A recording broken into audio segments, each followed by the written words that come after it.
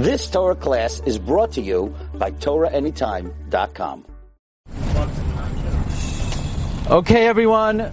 It's for me personally, it's a great honor to have the opportunity to go to the Kever of Eliezer Silver, who lived from 1882 to 1968.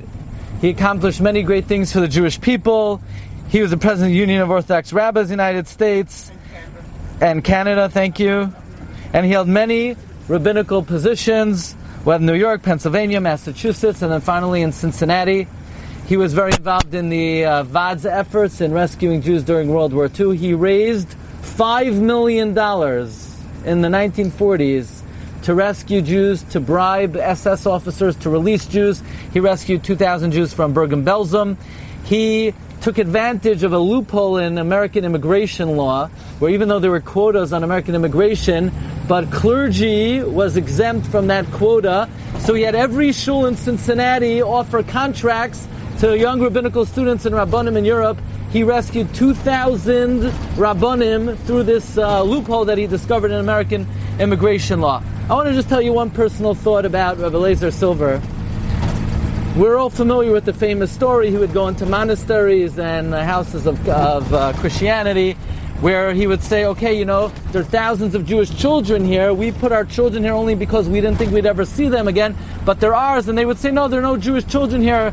And they would basically hide them during the day. So Rabbi Eliezer Silver would make sure to come back nighttime, where he would cry out the Shema Yisrael, and these Yiddish Kinderlach would stir because they remember the Shema from their youth. That story is etched in my mind. I think about it every Ne'ilah, because we always end off the Ne'ilah Shema Yisrael, as if we're all lost Yiddish Kinderlach, and we get lost in our activities throughout the year, and we forget about our objective in this world.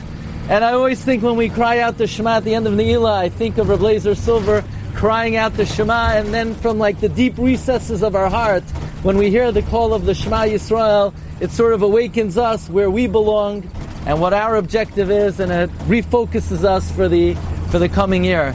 So here you have one of the most formidable Jewish scholars, really, of the last 100 years. You know, Rabbi Yoshe Ber Soloveitchik was once invited to give a shir, and his father told him, in America you have no one to be scared of except for Rabbi Eliezer Silver, especially don't talk about Kachim, because Rabbi Eliezer Silver is familiar, Baal Peh, with every Tosfos Yeshanim in Seder Kachim.